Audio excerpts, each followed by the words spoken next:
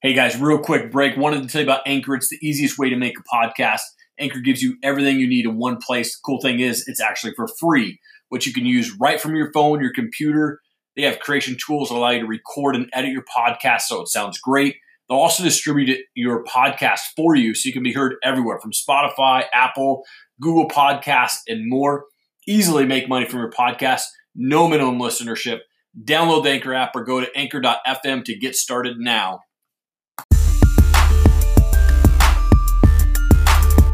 Tom, you're a family man, author, professor, entrepreneur, even a town manager, man. Thank you so much for taking time out of your day. I appreciate it.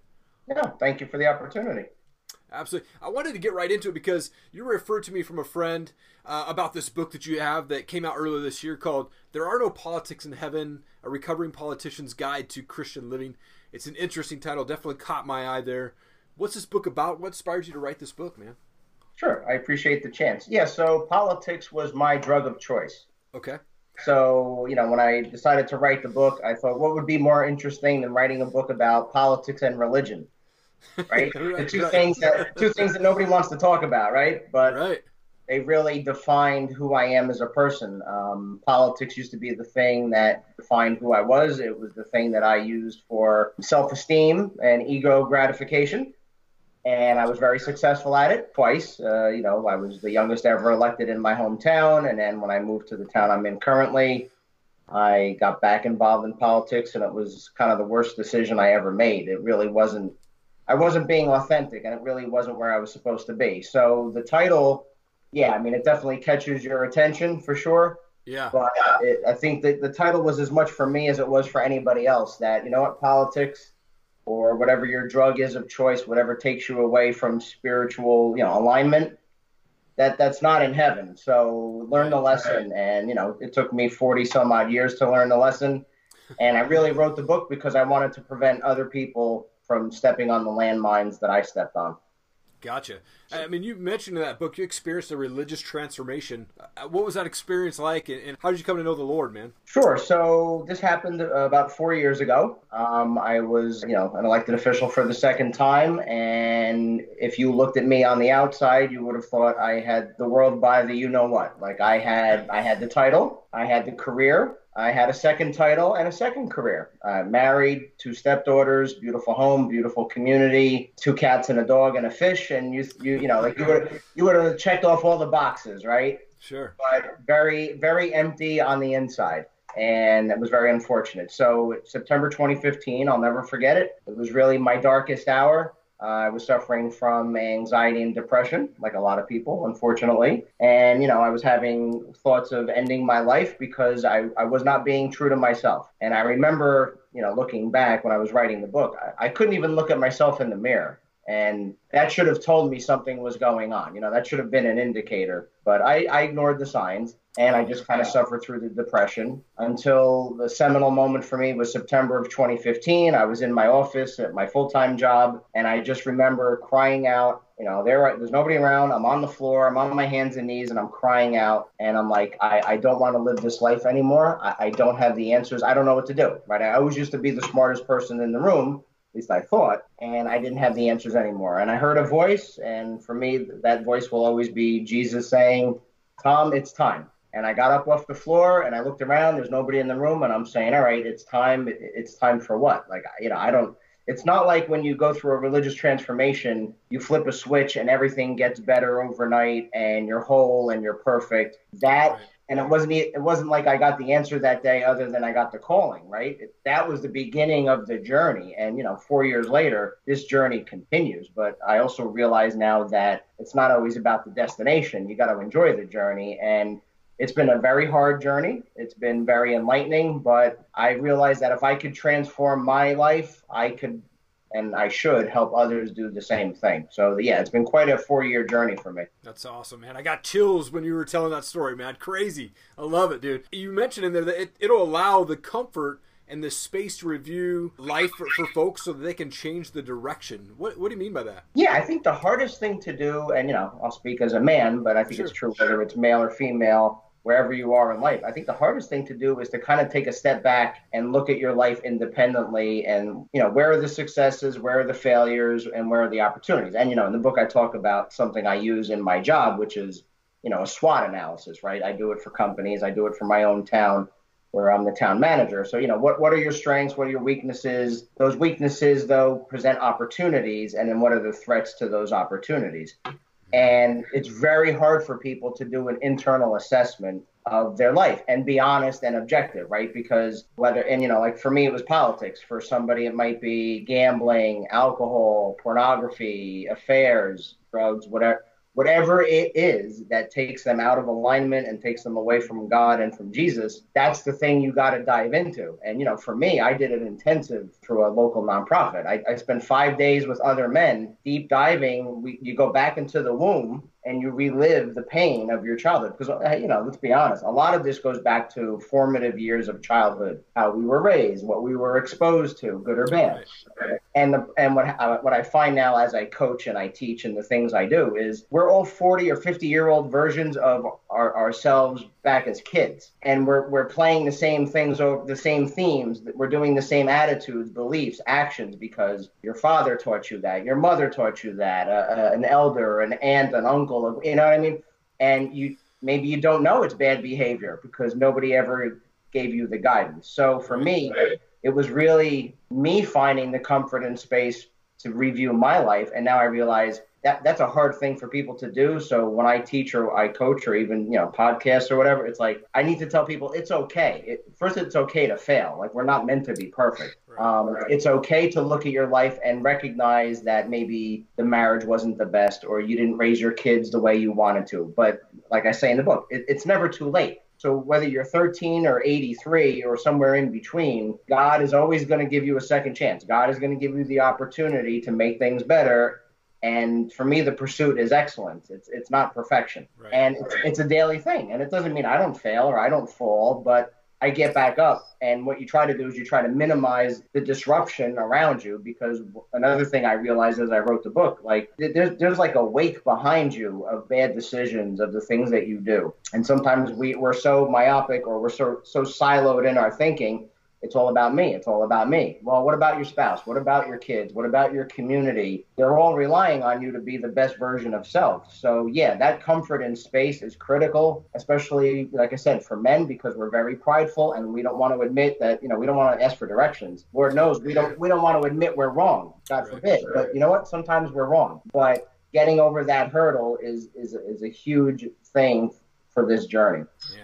That's awesome. You spoke at an event earlier this year, which was actually seemed like a really cool event, but it was about becoming your greatest possible self, where the theme was get paid for your story.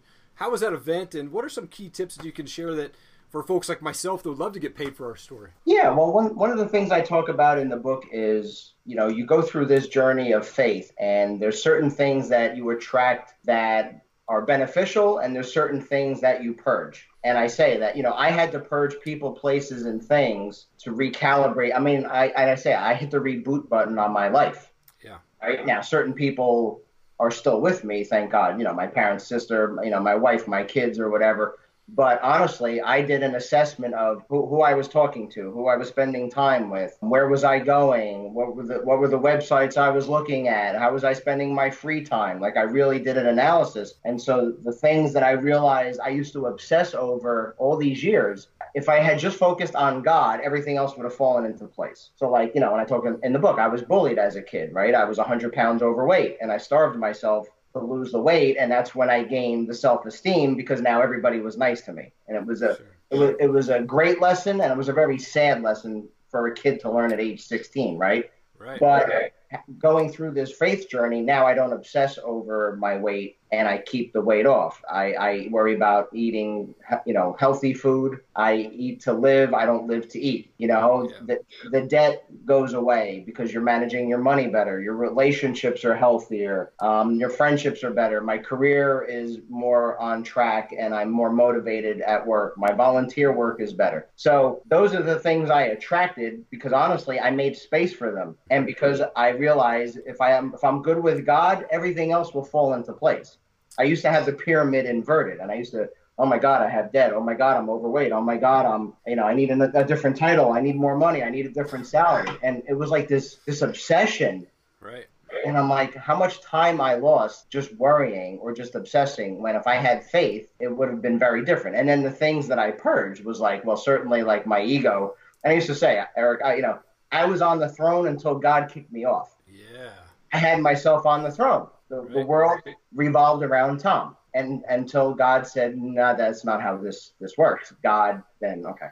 So whether it was ego or narcissism or low self-esteem or those types of things, like those are the things that got purged because of this journey. So in terms of, success in career or attracting money or, the law of attraction is, if you're right with God and you're in alignment, God will open those doors. And the example I use, so when I shut the door on politics a couple of years ago, I made the decision not to run again. I closed that door. Yeah. I remember saying, all right, God, well, I'm good at public speaking. I like helping people. I like motivating people. There's got to be something else I can do with this talent besides run for office. And I said, what about education, right? And this is before the book. Sure. And within 24 hours, I had 2 teaching gigs, one at Pillar College and one at Seton Hall.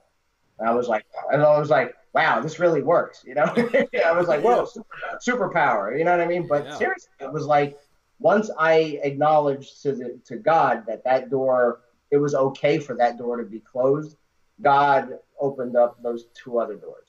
This book actually started out as a men's workshop. I had written it as a workshop. And then when I showed people the book, the most common refrain I got from people was, this is great, but did you ever think of writing a book? And I was like, all right, I'm not that interesting. Who wants to read a book about me? But that workshop became the chapters of the book, like one for one. I mean, it not that it wrote itself, but the content was there. And I remember writing the book, and I was sitting there and I'm crying, like, when I was done, I can't believe I just put my life in paperback. You know what I mean? It sounds funny, but it's like, sure. But I realized this is the story to tell, because everybody's got some version of this story, right? And so whether it's attracting, a partner or, financial health and wealth, like these are the doors that will open for you if you're faithful to something. And, I talk about, I know I'm going on, but no, please. There was an article that I referenced in chapter 12 of my book, and I'm just looking down at my notes. It was in 2016. And it was a study that was done in the U.S., China, and India. And it talked about that if individuals had a commitment to a higher power, right? The study, it didn't matter what the religion was. But if there was a transcendent power that you focused on, you were 50% less likely to suffer from anxiety, depression, and thoughts of suicide. And I say in my book, if you could bottle that, you're the next $1 billion pill, right? But I'm saying, like, we don't have to bottle it. Like, it's already out there. And, for me, it's my faith in Jesus and my faith in God. That's the message. Get out of your own head and believe in something greater than yourself. Love people, support others, and you'll change not just your world, you'll change the world of people around you. You really will. Wow. Man. So cool, dude. So what's next for you, man? Do you have speaking gigs coming up? Or are you working on a second book? Yes, so I definitely am enjoying the speaking gigs. Now I get to speak at colleges about my journey. Men's groups, I had a great session this past weekend with some men. That was great. Organizations. So yeah, it's interesting. And, you can tell I'm a very type A type person. And I've had to learn how to let go and, let God, and lose some of the control anxieties.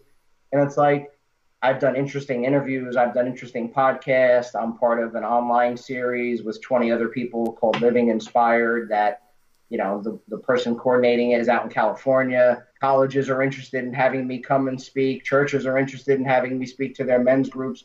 And that's what's great about this is, I have an idea of where this is going, but God's got the wheel. I'm along for the ride, and it's a great ride. And I just know that all these speaking engagements and the things that I'm doing now are they're enriching for me personally. But when I get feedback from people and I can see it in their face that I hit a nerve, and, I really want to hit a nerve. Like, I'm being very direct about this. This isn't, for me, this is life and death. This is marriages that get saved. This is changing the trajectory of children. This is improving organizations. Like, this is all hands on deck. how can we love each other and how can we help each other. And I think, the speaking engagements, maybe there's another book. I've edited 2 other books. I'm on my 3rd.